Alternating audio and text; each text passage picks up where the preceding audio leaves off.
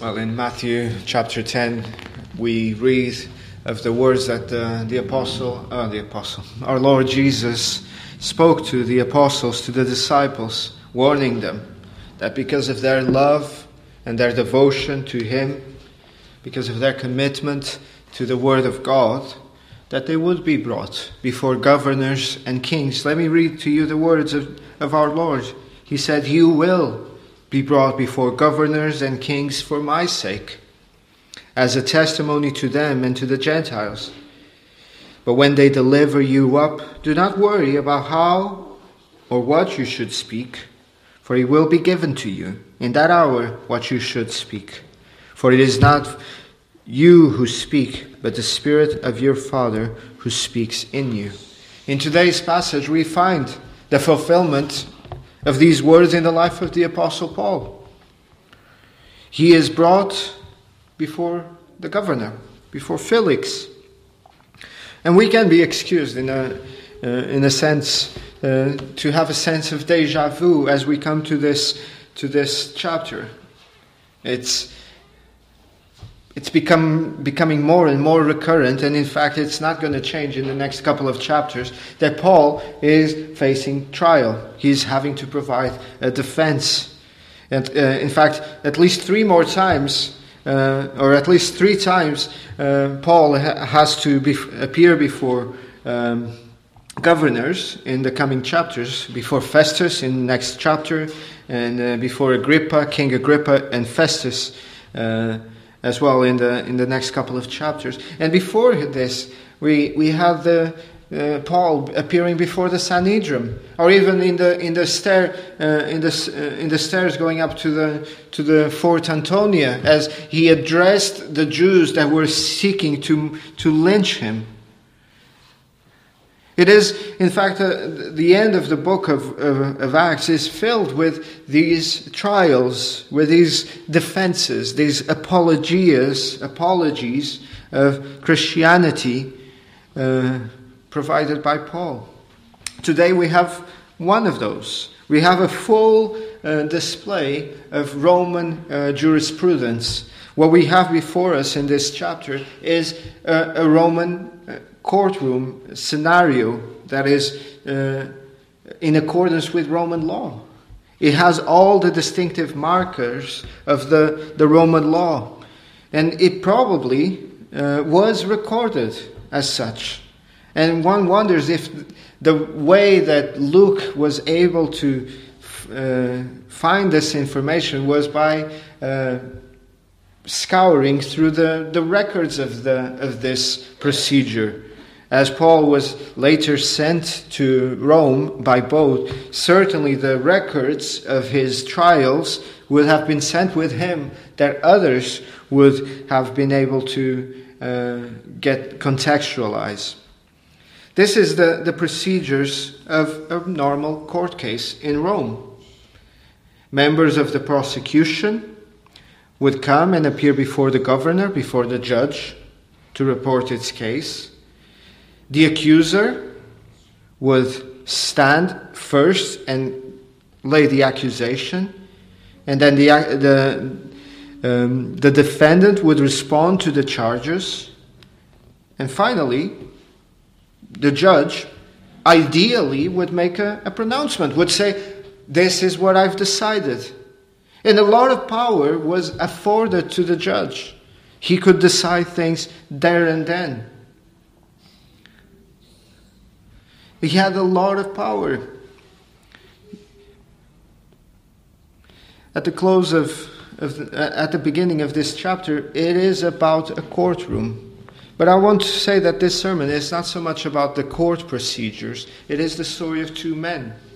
There is a story actually of the one man. His name was Felix. It's the story of Paul, yes. The book of Acts, this section is about Paul and his interactions. But this chapter, it is about this man Felix, this governor. He was a bad man. He wasn't a good governor. He was bad in every sense. He was corrupt. And this is not because the Bible says so, And because we see it in his dealings in this passage, historically, Roman historians have painted Felix in a terrible light. He was corrupt. He stole his wife, this wife that we hear of in this passage. We'll speak a little bit more. I'll speak about it later.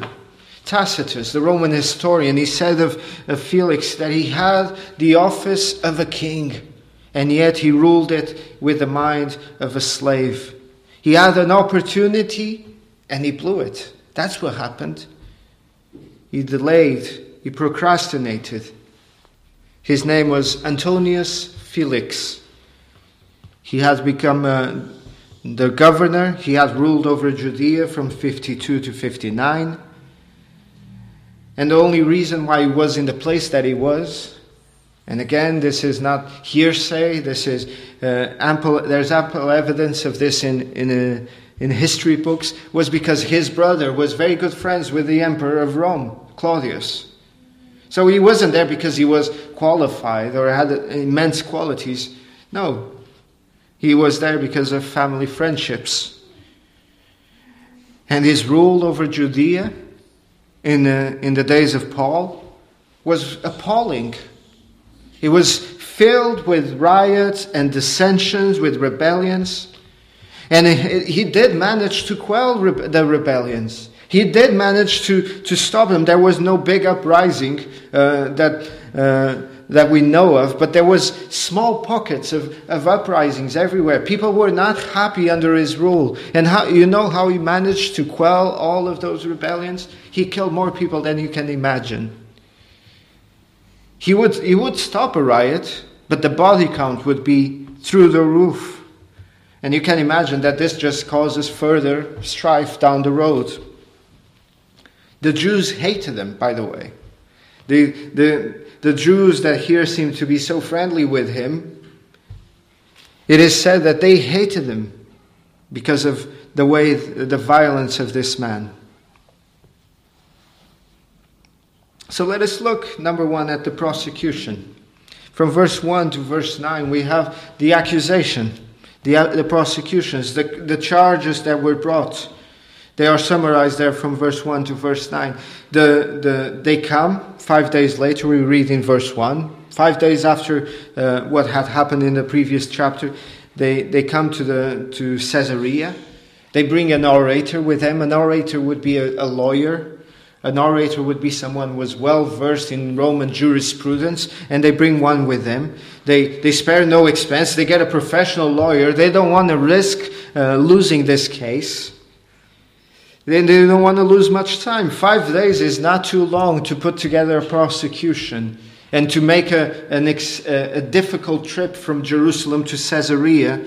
5 days is quite fast, actually. They were diligent. They arranged everything as fast as possible. They even hired, judging by the name, a Roman orator. They got a Gentile to do their bidding. Matthew Henry says, so diligent are men to do evil. And in fact, it is true. So, and Tertullus, he is a professional. Look at how he starts his address. Seeing that through we enjoy great peace and prosperity is being brought to this nation by your foresight. We accept it always and in all places, most noble Felix, with thankfulness. This is called, in the Latin, a captatio benevolenti. It is a way of starting to garner attention, to butter up, as perhaps some of us would say, the Tertullus is buttering up the conversation. Everyone does this from time to time. If you have something you want to say, if you want to convince someone, you're going to use all manner of tools available to do so. But the problem is that with Tertullus, this is clearly a lie. The nation was not enjoying peace and prosperity. He was just buttering up the man. He was far from having a remarkable government, quite the contrary. He was terrible in administering. There were revolts all around. The way he achieved peace, if there is any peace, was by killing. And the Jews knew this. And that's why they were so keen on getting Paul to be convicted by Felix at this point. He was a hanging judge, as they say. And in the following verses 5 and 6, we read the accusation. It's a threefold accusation. What is it that the accusation is accusing Paul of doing? Number one is a political or religious insurrectionist. He is someone who is seething rebellion in the nation. According to Tertullus, this man, Paul, he's a schismatic. He calls him a plague. Verse 5, this man is a plague. He's just contagiating, and it's a contagion that is going through the whole nation and through the whole Eastern Europe, through the whole Eastern Empire. Wherever he goes, it's a plague, and it's a pest. We need to get rid of him. He's a threat, O mighty Felix, to the Pax Romana, to the peace of Rome. That's the first charge. But not only that, he is accused, number 2, of being the ringleader of the sect of the Nazarenes. So he's not only a political, religious insurrectionist, he's also a heretic. He is the main leader of the sect of the Nazarenes. The Nazarenes, those nasty people, a group that no one likes. It's a slur to call someone a Nazarene in the New Testament days. What he is saying of Paul here is that this man, Paul, he doesn't belong to Judaism. It's a sect. It's heresy that he professes. He's the ringleader. He's the main guy of this group of people that are called the Nazarenes. And third, and perhaps the more objective charge, was that Paul was sacrilegious in his actions, that he profaned the temple by bringing Gentiles into the temple courts. And this is an accusation that is quite useful for the Jews to put forward, and perhaps one that they are silently hoping that at least if none of the others pans out, that this one would stick. Because if this is the case, if Paul is proven guilty of having profaned the temple, Roman law stated that the governor had to hand over Paul to the Jews so that they might judge him according to their law. If this accusation is proven, Felix could or should hand over the apostle to the Sanhedrin. What a terrible situation here. What a terrible situation in this accusation. An unworthy, but albeit very experienced ruler like Felix, being flattered by Tertullus, while an apostle who did nothing but good throughout the world is considered to be a pestilence, to be a plague, to be something to be put out of the world. And this is not by chance. Luke, under the inspiration of the Spirit, he's not presenting us this picture just because. He's presenting us this picture because, as we've seen, he is trying to make parallels between our Lord Jesus and Paul, and the way that our Lord Jesus was taken into the cross in Jerusalem, as Paul is being taken to Rome. This is clearly something that is intentioned by Luke under the inspiration of the Spirit in this passage. The accusation here that he had profaned the temple, that he was a blasphemer, all of this is meant to convey to us that Paul is trotting in the footsteps of Christ as the gospel of Christ goes out into all the world. And Tertullus makes a very interesting suggestion here. Verse 6, he says that Paul, as he tried to profane the temple, and they wanted to judge him according to our law, that Paul was saved by this Lysias, who with great violence took him out of our hands. It is not true. This is an outright lie. All of it is an outright lie, but this is not true. You know what happened? We looked at it a few weeks ago in the temple courts. That was not judging according to the law. That was lynching by a mob. They were riled up by some of the Jews from Asia there, and they were trying to lynch him. Oh, they were trying. We were just trying, our wonderful Felix, to judge him according to our law. That is not the case. And in fact, it's probably a foolish accusation to make in the presence of a Roman governor, to say that the Roman centurion, that the Roman commander, Claudius Lysias, was wrong. It's like you're accusing a Roman official in front of a Roman authority. That's probably not going to garner much attention or much sympathy. But he Tertullus concludes his statement by saying that Felix could confirm all of this and all the accusations that he was hearing by listening to the members of the Sanhedrin that were there with him, including the Ananias, the high priest. You can tell that this is a serious thing for the Ananias, the high priest, to have come. They spared no expense. They got the big men and the big honchos to be there. The entire scene is not only reminiscent of the situation of the episode of our Lord Jesus being in front of Pontius Pilate and in front of the high priest, but it is also reminiscent of John the Baptist with Herod, where a man of integrity, a man who has done no wrong, is being brought before a man and judged by men who are filled with dishonesty and corruption. It is often the case in this world that is so opposed to the gospel of Christ. So, what is Paul's defense? In a quick manner, Paul's defense before Felix can be or is summarized in verse 10 to verse 20 or 21, and it's basically to unpack and to destroy the arguments that were made by Tertullus.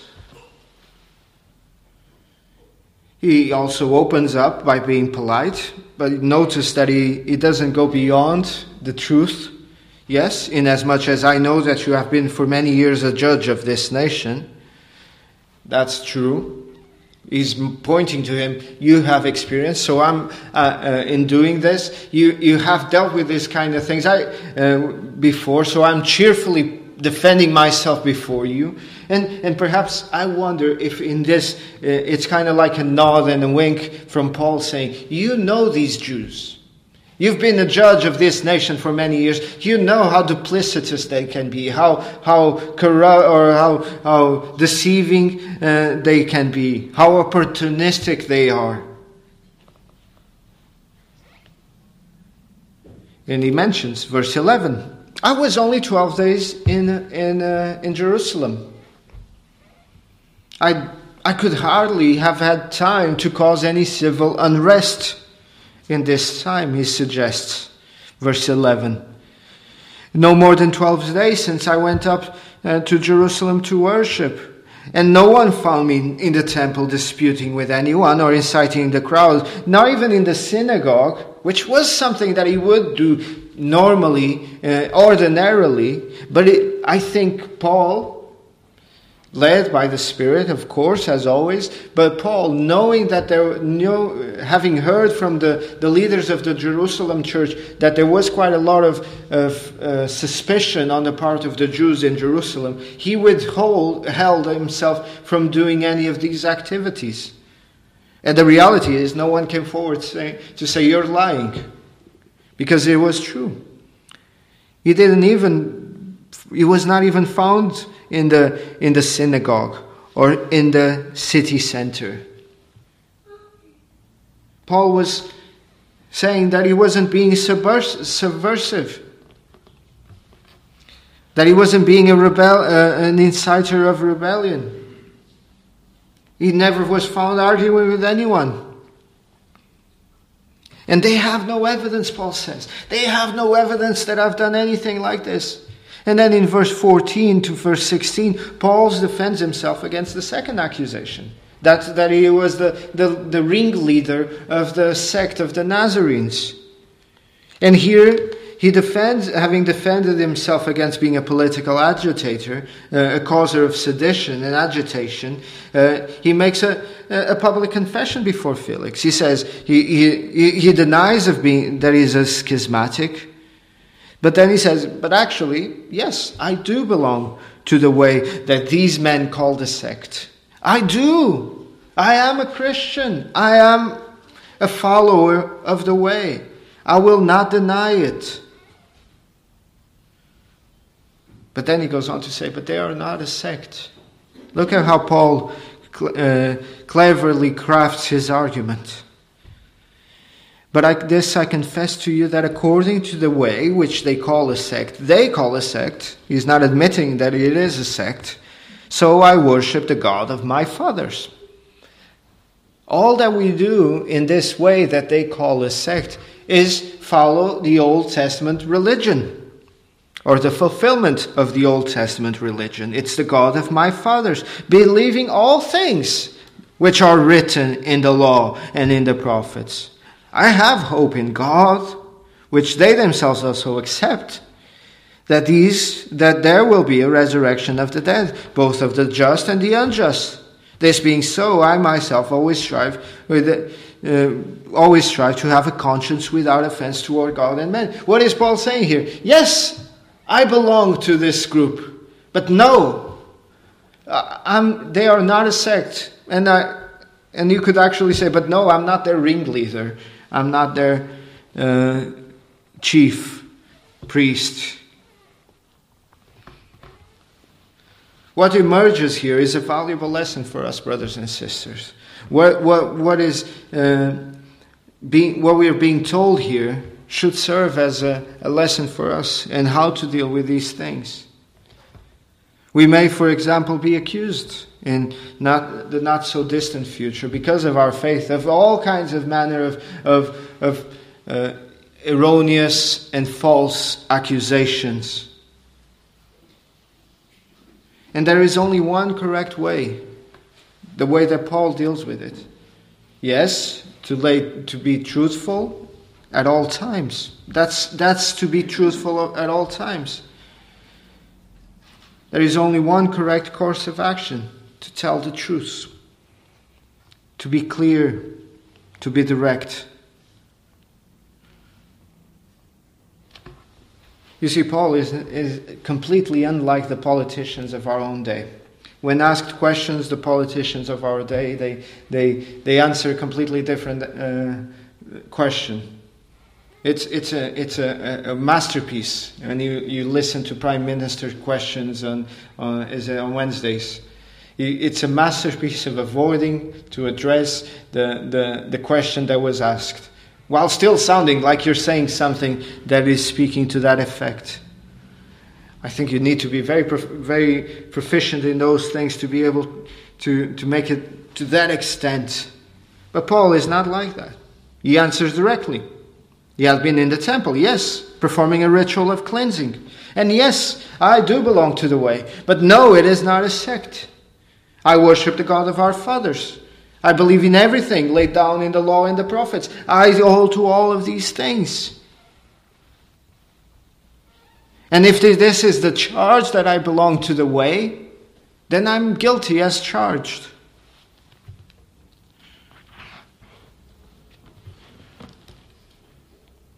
Now, after many years, he says, I came to bring alms and offerings to my nation. Keep this in mind for a later reference. Money was mentioned now. I suppose Felix's ears just popped up and his eyes became wide open. Oh dear, money. But we'll look at it in a moment. But he mentions, doesn't he, in the midst of which some Jews from Asia found me purified in the temple, neither with a mob nor with tumult, and they ought to have been here. You know what Paul is doing here? He's quite crafty. He's saying, where are my accusers? Where are my accusers, Where are the ones who saw me doing these things? This whole case is a sham. It has no legal standing. Where are they?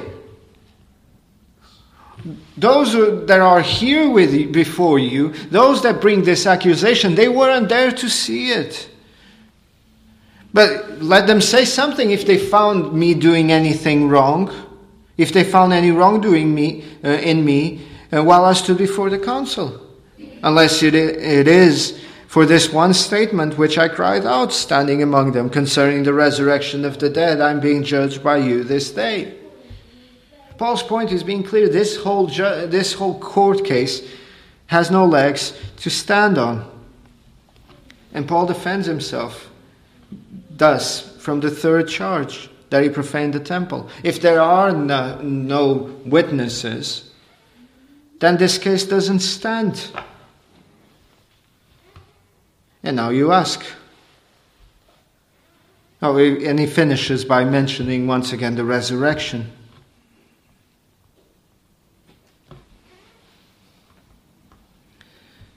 And now, let me just draw a parallel before we move to the third point, the outcome of this. On the one hand, and we've seen this, Jesus is being. There is a parallel between Paul and Jesus in this whole section, but the parallel seems to not fit perfectly. What is the big difference here between Jesus and Paul? Is that Jesus remained silent. Jesus remained silent before the high priest. There is a connection, and I think it is clear, between Jesus' trial and Paul's trial as he goes to Rome. But the parallel here doesn't seem to fit. And I think it is appropriate for us to ask, was Paul wrong to speak? Was Paul not being Christ-like in the presence of Felix? Was it a sin? Should they have remained silent? For some in Christianity, it seems like so. It seems like that should be the case. He should have not spoken. You know those bracelets that say, what would Jesus do? And I think it is a wonderful thing that we can ask ourselves in difficult decisions in our lives, what would Jesus do? Or perhaps what would Jesus have me do is probably the better question.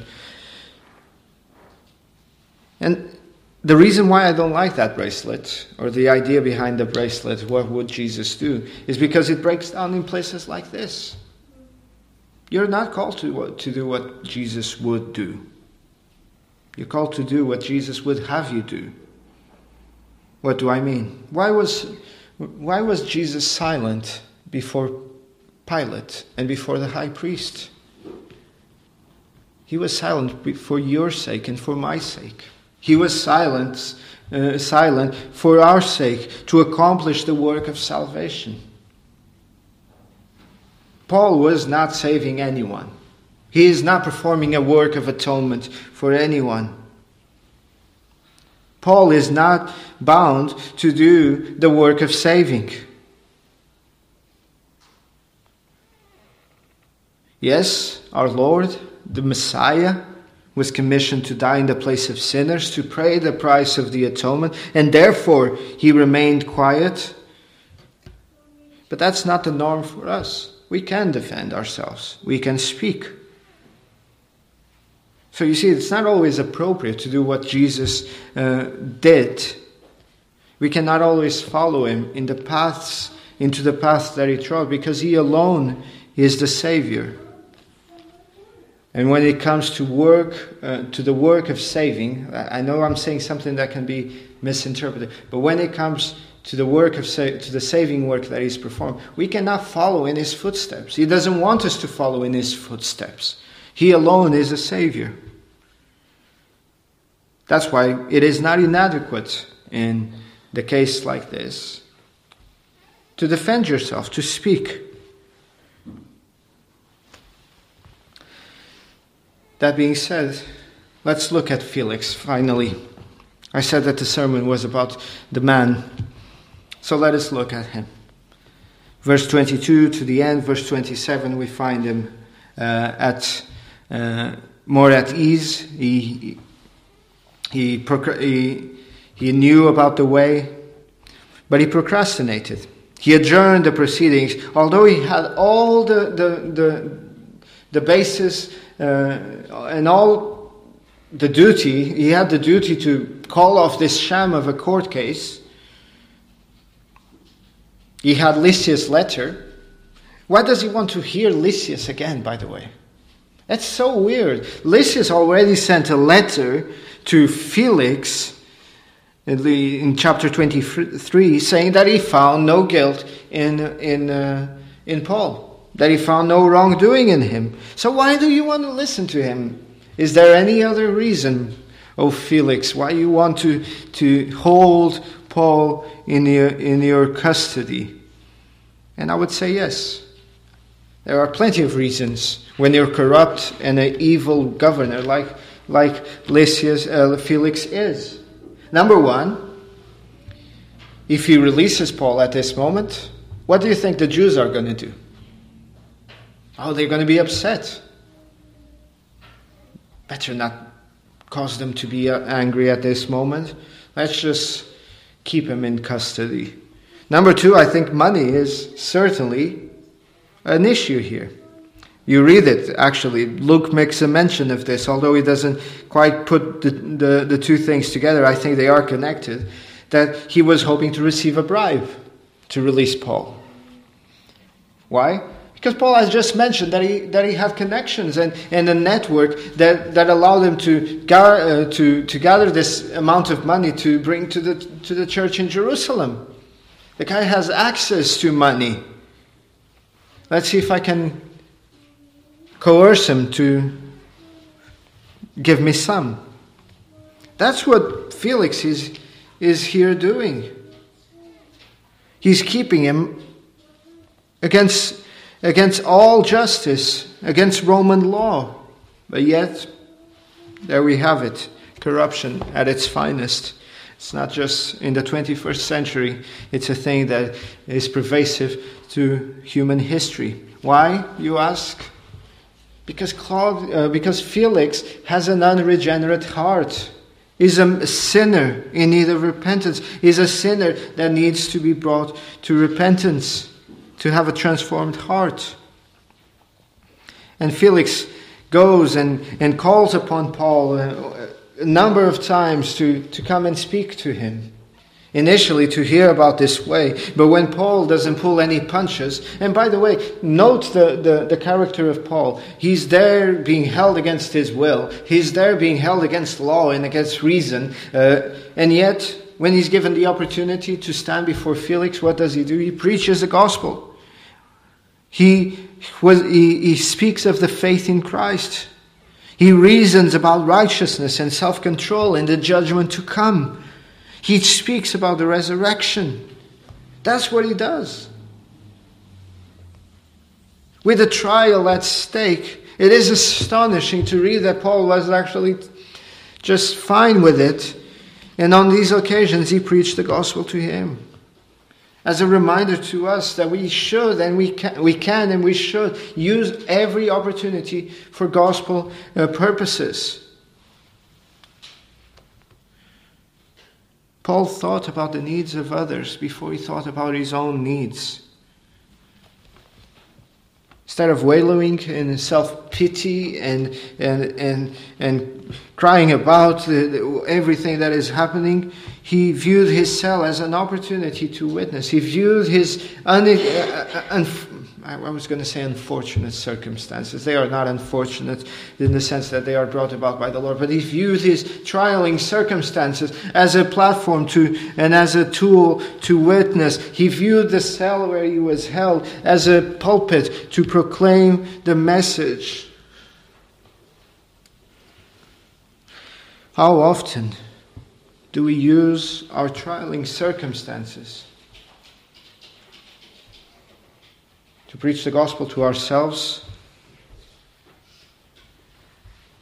In a Psalm 42 sort of way. Why are you cast down, O my soul? Why are you disquieted within me? Hope in God, for you shall yet see the light of his countenance. We preach to ourselves and we use it as a tool to testify to others. Look, I know you look at my life and it's this right mess and this is happening. But here I want to testify to you, this is not what holds me. This is not what's going to hold me from being joyful and from being hopeful in the Lord. Even Drusilla came with Felix to these surgeries with the Apostle Paul. Let me just say a little bit to you about Drusilla, because part of the good thing about the Book of Acts is that it is historical. This is not a myth that was pieced together by a sect of Nazarenes meeting in a upper room and deciding, we're going to lie about this, we're going to lie about this, we're going to make one book. Matthew is going to make one book.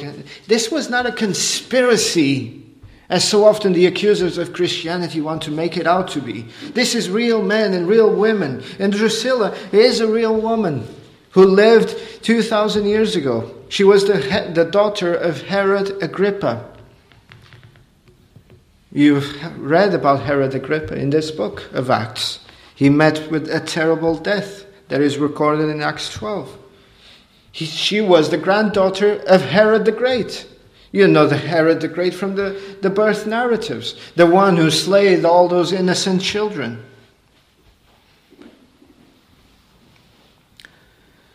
We are told by by Roman historians that Drusilla was a woman of, of a beauty that was unparalleled in the whole empire. Her beauty was legendary, one says. And Governor Felix, this governor, he was so enamored with her, he so much had to have her that he seduced her, although she was already married to another person, to another king. And again, the parallels are there, and they're just too big not to notice and not to mention. What was the story of John the Baptist with Herod Antipas, who acquired his Herodias from his brother Philip? The parallels are just unmistakable. And in light of these parallels, that Felix had stolen a wife, seduced a wife. Now note what Paul was preaching to him. I just turned out from it. Let me just turn back there. 24. Look at what Paul was preaching to him. And Luke makes mention. Righteousness, self-control, and judgment to come. That's not really a good subject to pick with an adulterous man like Felix. Does it make sense now why he was trembling? Does it make sense now why he was afraid? I think it makes perfect sense. I don't want to listen to you anymore. I'm afraid. You're telling me I'm going to be judged. You're telling me that I'm going to suffer the wrath of God. Unless I trust in this Christ that you preach. But I need a more convenient time, he says. Go away. I'll call you in a more convenient time. Now is not the time. He's not denying that those things are truthful. It's just not the time, he says. What a sad tale of how we act and how we behave. Paul reasons about righteousness and obeying the law to Felix's unrighteous heart, and he doesn't want to hear. You know, the Romans had, and I'm finishing, the Romans had a saying, it's Latin again, carpe diem. Carpe diem was this saying that is, seize the day, seize the opportunity. It is plastered all over our culture nowadays. Seize the day. Grab hold of the opportunity. People tattoo it on them to remind themselves that they are to seize every opportunity. You know what? Felix, he didn't. He didn't seize the opportunity. He instead, alongside legal perversion and long-term rejection of the gospel, because he knew about the Christians, that's what we read. It was not the first time that he had knowledge of this. This wasn't the first time he heard it. Long-term knowledge of the gospel, legal perversion. He also procrastinated one more time. And he went deeper and deeper. Again, historians, it's not biblical, but it is the history of these men. History tells us that he never found the more appropriate time. He sunk deeper and deeper into the quagmire of sin, into the cesspool of iniquity, and his soul was lost because of his procrastination. That's the tale of the life of this man, Felix, Antonius Felix, a man who procrastinated, with the most important decision of his life could be written above his tombstone. How many souls are lost because of procrastination? How many souls are lost by reason of delaying a decision? A conscience is awakened, a fear is felt, a sense of impending doom comes, and you put it off by saying tomorrow, but not today. J.C. Ryle, the Bishop of Liverpool, he has a book entitled Thoughts for Young Men. And he says this about the danger of putting off, of procrastinating. Do you think, he asks, you will have more convenient time to think about these things? So thought Felix and the Athenians to whom Paul preached, but he never came. The road to hell is paved with such ideas. Better make sure to work while you can. Leave nothing unsettled that is eternal. Run no risk when your soul is at stake. Time is short, brothers and sisters, my friends. Our days are brief. You could say that there is but one step between this life and death, and that step can be taken at any given moment. Let's not put off doing the right thing while waiting for a more convenient season. And if you're not a believer, don't put it off. If your soul has been awakened, this is the season. This is the time, because no better time may come. So often, no better time does come.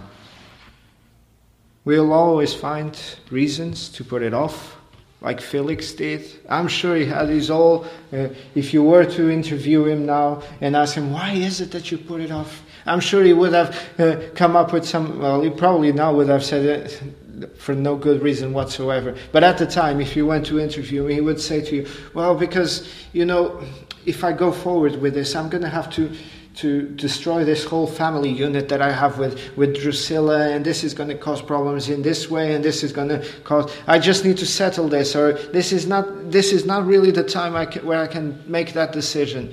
I'm sure he would have all kinds of good reasons to put it off.